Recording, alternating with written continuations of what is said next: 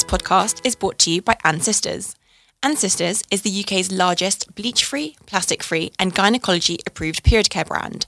From 100% organic cotton tampons, pads and liners to reusable period pants and period cups, Ancestors has got you covered. There's no nasties here. Period.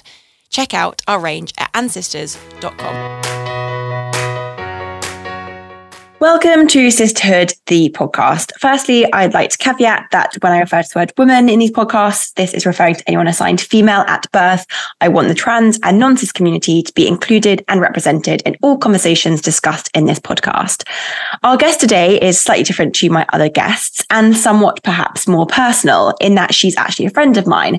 And the nature of our friendship is really the basis of the topic for this week's episode.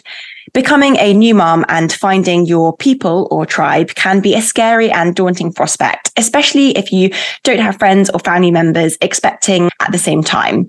Some join NCT or bump and baby classes, some are introduced by friends and so on. But for others, like Emma and myself, we use a slightly unconventional way of meeting each other in that we met through the app Peanut. For those of you listening who have never heard of this app, founded by trailblazer Michelle Kennedy shortly after she left Bumble, Peanut is like Tinder or Bumble, but it's dating to make friends as opposed to finding a partner. It was created as a safe space for women to connect with like-minded women, whether you're navigating fertility, pregnancy, motherhood, or menopause. Emma and I connected on the app when we were both pregnant. Initially, our baby's due dates were 7 weeks apart, but Emma's little one was born 3 weeks early and mine almost 2 weeks late. So our baby boys, yes, they're both boys, are actually just over 2 weeks apart in age and born at the very same hospital. I asked Emma to join us this week because I think it's so important to be open about the change we will make from pre to post baby within ourselves and within our intimate circles. And of course, that big topic of matrescence. This week, Emma is in the hot seat and I'm asking her all about this change for her, finding out a little bit about her background, her birth story, the present day and beyond into the future too. So welcome, Emma. Thank you for being with us today. Thanks for having me. I'd like to introduce yourself and maybe tell us a little bit about your baby boy too. Sure. So I am 32, have one son. I work in insurance when I'm not being a mummy. I'm half Croatian, so I speak to my son mainly in Croatian rather than English. My son is now 13 months old, nearly 14 months, and it's absolutely flown by. So just to kind of go back, you said you have one son. You're also an only child. So I'd love to find out a little bit more about your upbringing and the relationship that you had with your parents and extended family members. So I'm an only child and I actually had no problems with being an only child growing up. I never felt like I was missing out on anything. I think I actually quite enjoyed being an only child. I was probably very spoiled by my parents, but I actually have always wanted more than one child. And probably before having my son, I didn't really put too much thought into it as to why I wanted more than one child, seeing as I'm an only child. Since having him, I think I can see the benefits of having siblings and having a larger family and the bond that siblings have with one another and also with their parents. It's something I would like in the future to have more than one child so that my son has that sort of best friend, that bigger sort of family. But you never know. And actually, as I had a really good childhood growing up, I'm sure he would be fine being on his own. And you mentioned you're half Croatian. So tell me a little bit about Croatian families and, to sort of the best of your knowledge, what you know about kind of how it may differ to, for example, your husband's upbringing. Yeah, so we have extremely different family setups. I'm the only one in my family, only child. My husband has 3 siblings, so they have a very big and very rowdy family. They also have 15 first cousins on that side. So wow. When the family gets together, it's a big occasion. When I first met his family, when we started dating, I think I was really overwhelmed because growing up, obviously it was just me, my mum and dad, which it comes with its own tensions, I think. You know, when there's only 3 people in an environment, or if there is disagreement or sort of difference of opinions, I think it's sometimes easier to have more family members around to diffuse that tension. It's much more intense environment, I think, than if there are more family members around. In Croatia, I think it's probably more common that people have bigger families. So I think we aren't typical of the Croatian culture and lifestyle. But when I do go over there, I have quite a large extended family. Now, they might not be first cousins, but I have really good relationships with my second and my third cousins.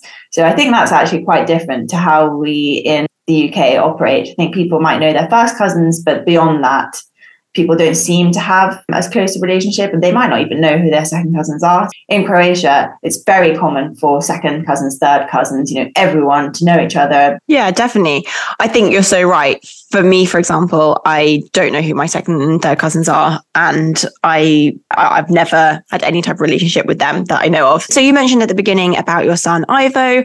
So I'd love to hear if you wouldn't mind sharing your kind of journey into motherhood and whether you experienced any challenges or whether it was smooth sailing. So I always wanted children, and my husband always wanted children. We were aligned on the fact that we'd like to get married and then start having a family. But also I had the added anxiety of the fact that I have polycystic ovaries. And I actually didn't know that I had them until a few months before we got married, because I had been on the pill for the majority of my sort of adult life. I had the one where it delays your period, so they were irregular because of that anyway. And so I just didn't know that I had polycystic ovaries. I'd never had sort of symptoms. So yeah, I didn't know until I came off the pill and then realized that my cycles were very irregular. I worked that out because obviously timing, but also I use natural cycles to monitor my cycles. And originally I had started natural cycles as a form of planning pregnancy. So yes, found that out, and that really shook me actually. I was really upset about it. I'm probably quite a negative person anyway. I'm sort of a half glass full, empty rather than half full. I thought that was the end, and there's no way I'm going to have children. Things are going to be really difficult. We'll be trying and trying forever. Really negative view. And my husband really had to tell me to pull myself together and just sort of remain positive, and things would work out. And he was right. It really helped to just not think about it, put it at the back of my mind, continue to enjoy married life in general, and just try not to worry. Definitely. And in terms of the polycystic ovaries, the PCOS, what was your kind of path to diagnosis with that?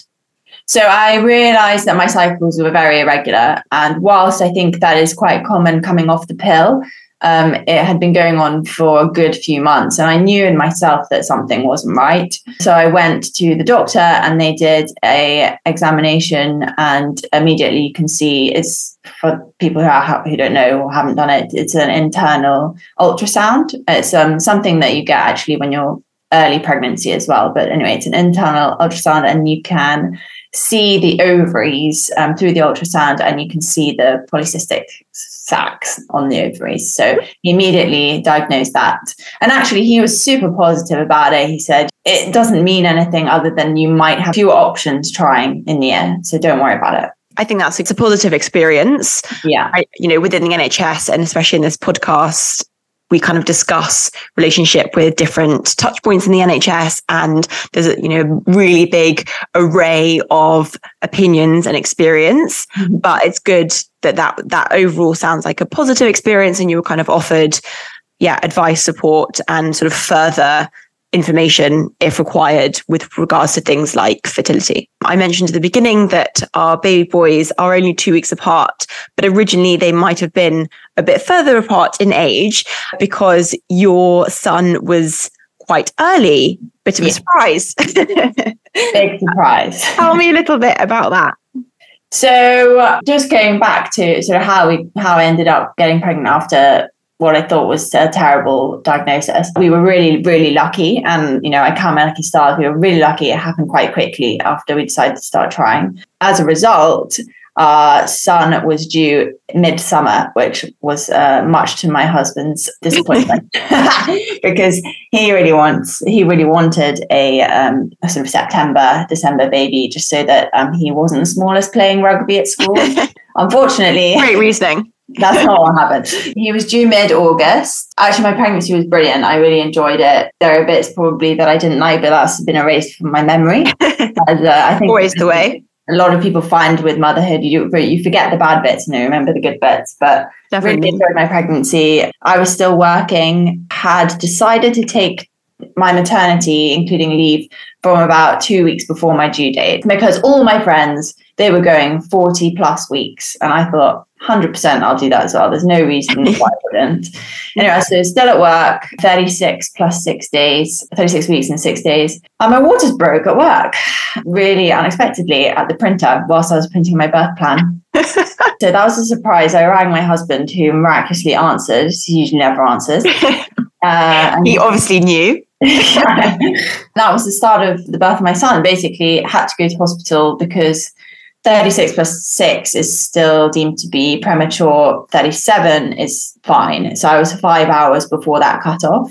I think had my waters broken at 37 weeks, I'd have been sent home and told to wait for labour. But because I was sort of 5 hours before that, I had to go in. So I went in and was admitted to the labour ward, which was completely not what I wanted. I was very of the mind, I'll have him at home if I could, maternity-led ward, max, no drugs, anything like that. That was my mindset. So I was admitted to the labour ward because of the date and had to stay overnight.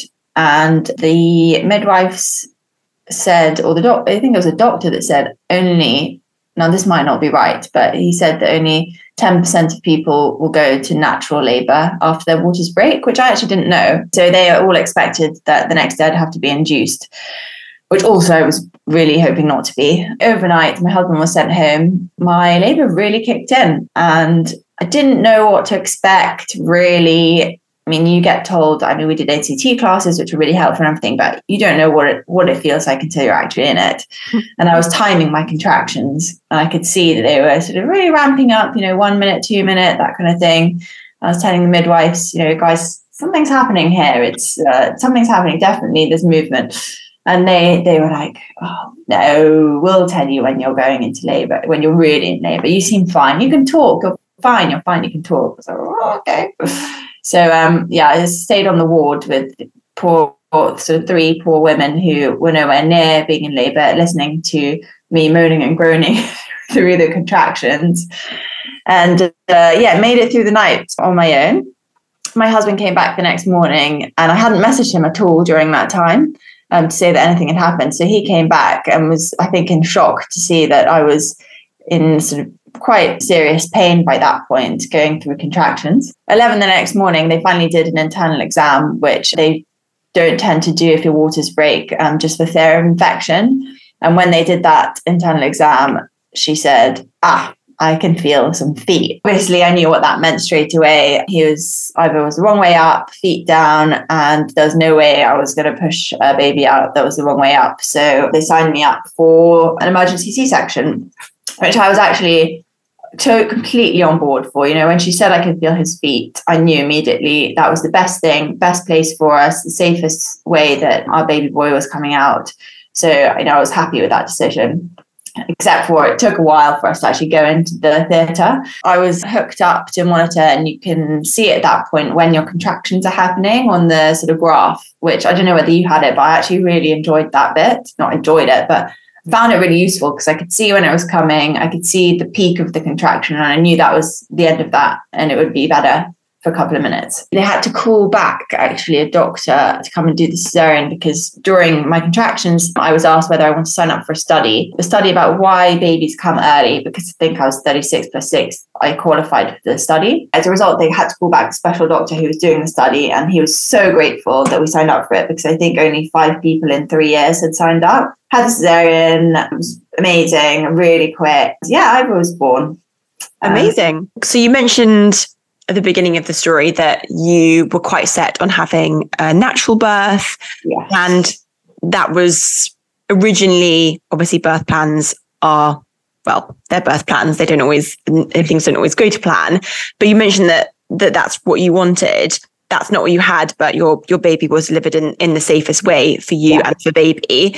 Yeah. Did you feel a sense of disappointment? Did you feel happy with that decision? I wouldn't change any of it. I absolutely think everything happened the way it needed to happen. I'm really glad I experienced labour. I didn't do the pushing, but when I got into the cesarean, I was 9 centimeters dilated. So I was sort of one off from pushing. So I'm so happy that I experienced the labor part, because it's an incredible thing that your body does when you learn about the different muscles that are at play, and, you know, how incredible women are, how our bodies are so incredible that they know what to do.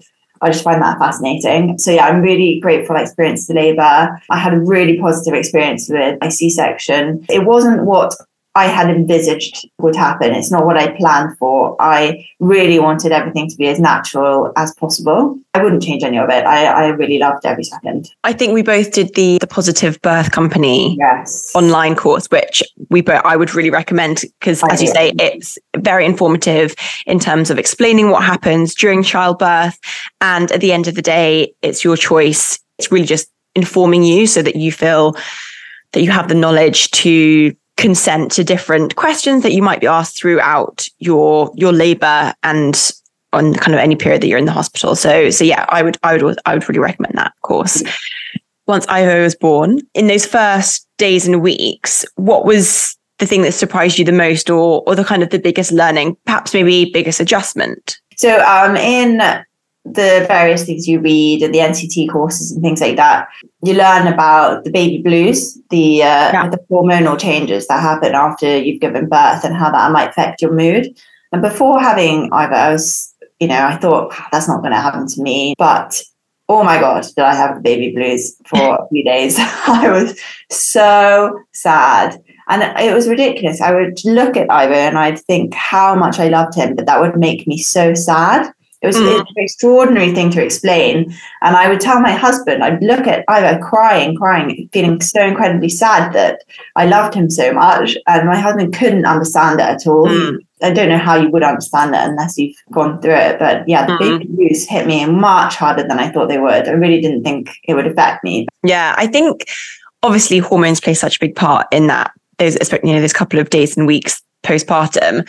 And I think a lot of it because it's linked to hormones, it's unexpected. And, when you're thinking of why you're doing it, you can't really explain it. And as you say, it is that feeling of intense love, but also just sort of overwhelm, whether it's overwhelm about kind of what you've been through, whether it's the overwhelm that after, 9 months or almost 9 months, you now have little infant that you're responsible for. And I think hormones on top of that adjustment is just generally, a bit of a shock to the system. And, having a cesarean and for many a natural birth as well, the sort of stress that your body has been under as well, it is a period of adjustment, and it is very overwhelming. And a lot of it is the way you feel is very much out of your control. So I totally agree. And I was very much the same. Obviously, this podcast is really focusing on finding your tribe and your identity once you've had a baby or kind of throughout pregnancy. So I'd love to hear a little bit and understand kind of how your social groups or your close friends or your kind of the dynamics that you have with friends and family might have changed since you've had a baby. I was actually lucky that a couple of my very good friends had babies at a very similar time. Actually, my best friend from school, her baby's 4 months older. And so she was sort of going through things before we were going through them, doing her own research about different things, in terms of what happens during pregnancy and birth, but also what happens when a baby's 1 month and 2 months and 4 months, and what milestones they're meeting. So because she was a little bit ahead, it was invaluable to me for sure in terms of having an idea of what was waiting for me, what was coming. And it was just really nice to be able to speak to her who'd experienced these things not so long ago and could still remember what she did at that time when we were going through them. So that was actually really amazing. Equally, we did NCT. I met a group of sort of 6 really lovely girls who had babies around the same weeks as we did. And I think that was also invaluable from a different perspective. Whilst my friend had gone through things 4 months ago, these girls were literally living in the moment, same moments that I was living in with a baby. Bouncing things off them, speaking about how they were problem solving and troubleshooting various different things was incredible. And even just to say, I'm not having a good day, you guys having a good day? And for them to say, no, it's really hard, and we're struggling with that thing as well. I think it's just amazing. And you know, you might have 10 school friends who are having babies at similar-ish times, but I don't think anything beats having a group of people around you who are literally going through the same minutes and moments that you are at that time. So I found that really, really helpful. Even if they're not friends for life, you know, they're resources that you have in that moment who you can be vulnerable with as well, which I think is really important. Definitely. And so I mentioned at the beginning that we met through the app Peanut.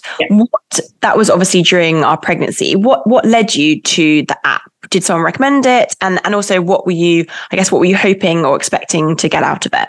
Yeah, so one of our close friends, she had a son during COVID, actually. So he was a COVID baby. And as a result, she didn't have NCT or bump and baby or anything like that. And she couldn't meet people very readily because there were the COVID restrictions. So she went on Peanut, and she made a good friend who's actually now her neighbour. And I remembered her talking about that. And when I was pregnant and sitting at my desk at work thinking about my life to be, I thought, why don't I go on Peanut and see who there is around who maybe I could be friends with? Because whilst I have those couple of friends from school with babies, that's it. I didn't know anyone else. So I thought, nothing to lose. I might meet somebody nice for a coffee, or, you know, maybe make a long-term friendship, which I feel, and I hope you feel the same. I do. So yes, and also Peanut, whilst it is for meeting people, there's also discussion threads from all over the world, and I found that really interesting. Again, just another source of information, bouncing ideas off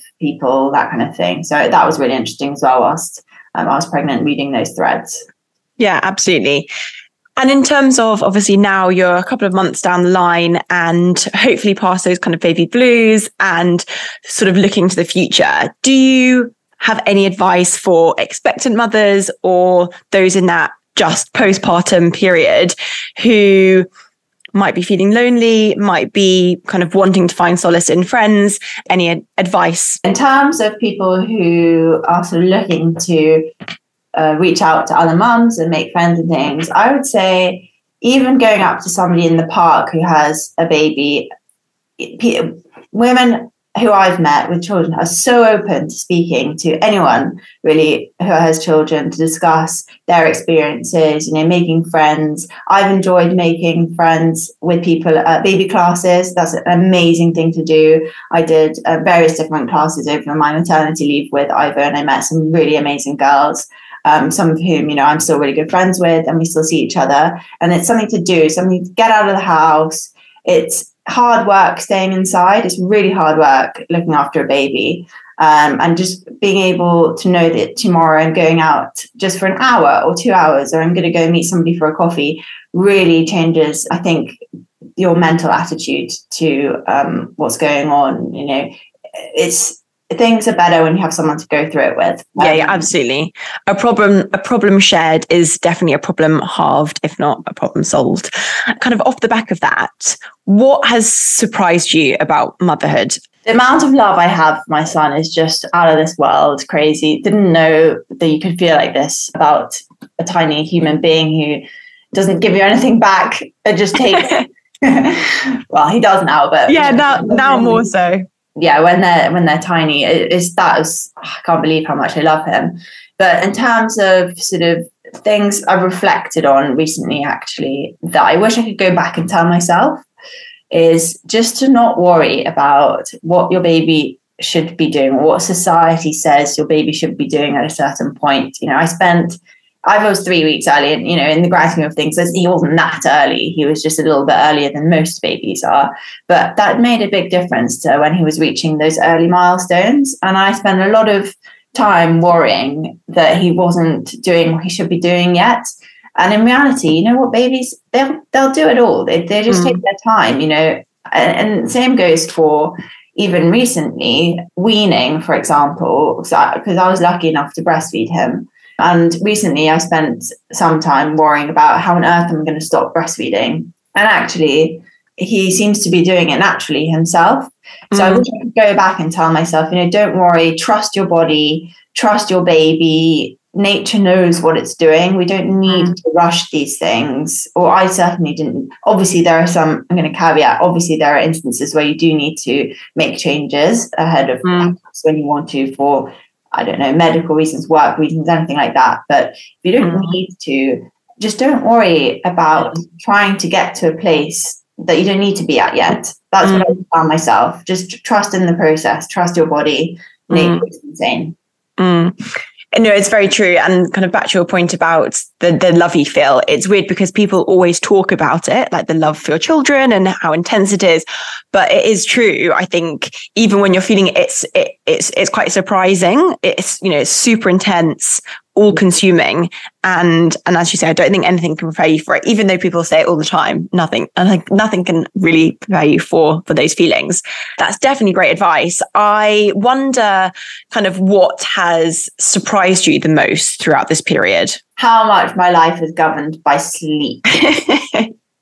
And sleeping, and will he sleep tonight? How long will he sleep for? What time should he go to bed? Yeah, what time should his naps be? I think you sent a funny meme the other day about a mother is always doing maths. You know, if you have to be here by this time, but he needs to be asleep by this time, but also at least have been awake for this amount of time. Like, it's constant. Yeah. I'm so surprised that sleep is at the forefront of my mind as much as it is. Yeah, it has dominated our lives, hasn't it? Somewhat. Yeah.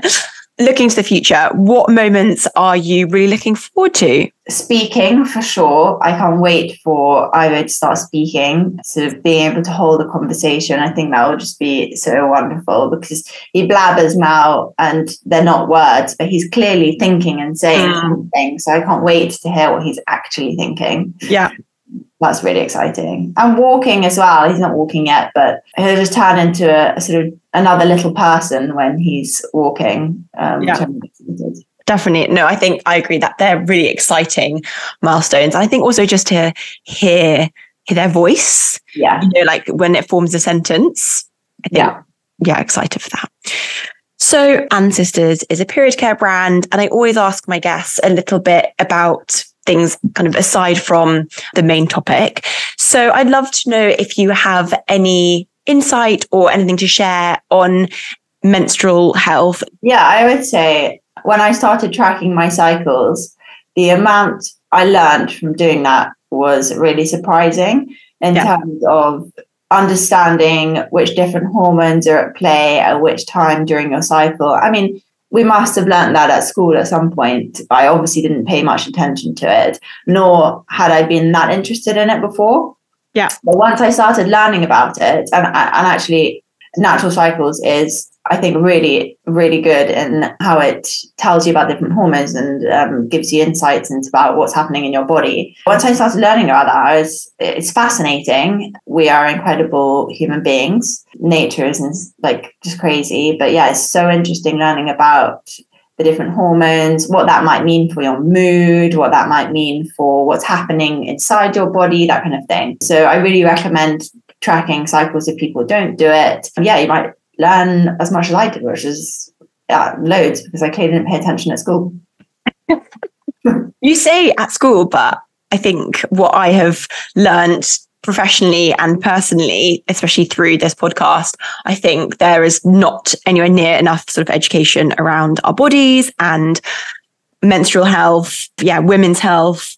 As we know, it's massively sort of under-researched and underfunded. So I know one may hope that there would be more education at school, but actually that there really just is not. So I think anything we can do to kind of further everyone's understanding or knowledge about periods and cycles and how it impacts your day-to-day is, super, super important. Moving on to sort of the end of the podcast, there's a couple of different sections. The first section is quick fire questions, no right or wrong answer, just so that listeners can get to know a little bit about you. The first question is your best parenting hack. Okay, so I haven't tried this one, but somebody told me once, if you have a girl, if you put at nighttime when they're very small, if you put their nappies on back to front, it will catch more liquid. Ooh, interesting. Amount of sleep you're currently averaging a night in hours? 7. Pretty good. Favorite quote or motto or affirmation? Trust in the process. Great, that's a good one. Most embarrassing parenting moment? Probably my water's breaking at the printer at work. Yeah, to be fair, that started things off as they mean to go on, I think. The next section is questions it's impossible to answer. So what does a contraction feel like? So for me, it was at the front, sort of where your ovaries, you might think that your ovaries are, that sort of area, really, really intense period pains on steroids. But then equally, I know people who've had serious back labor as well. So I think everyone's different. Yeah, it is. It's an impossible question. How painful is it giving birth? Again, impossible to answer. So really just sort of from your experience for listeners' kind of interest or intrigue. It's funny because, well, I did the labour part. The cesarean was painful because it was surgery afterwards. But the labour, I would say, was awful at the time. Wanted it to stop, was screaming for everyone to make it stop. In hindsight, though, I loved it. Would do it all over an instant. Yeah, absolutely. I have dreams about being in labour and happy dreams. Amazing. Ridiculous. The final section is Mythbusters. So I will say a sentence and you can let me know if you think it's true or false, and then I will tell you. So having your legs up during and after sex will increase your chances of getting pregnant. False, but I definitely did it. Yeah, it's false. There is no current evidence to suggest that there is a connection between the two. But as you say, people still do it. And I think, if it's a kind of placebo, then great.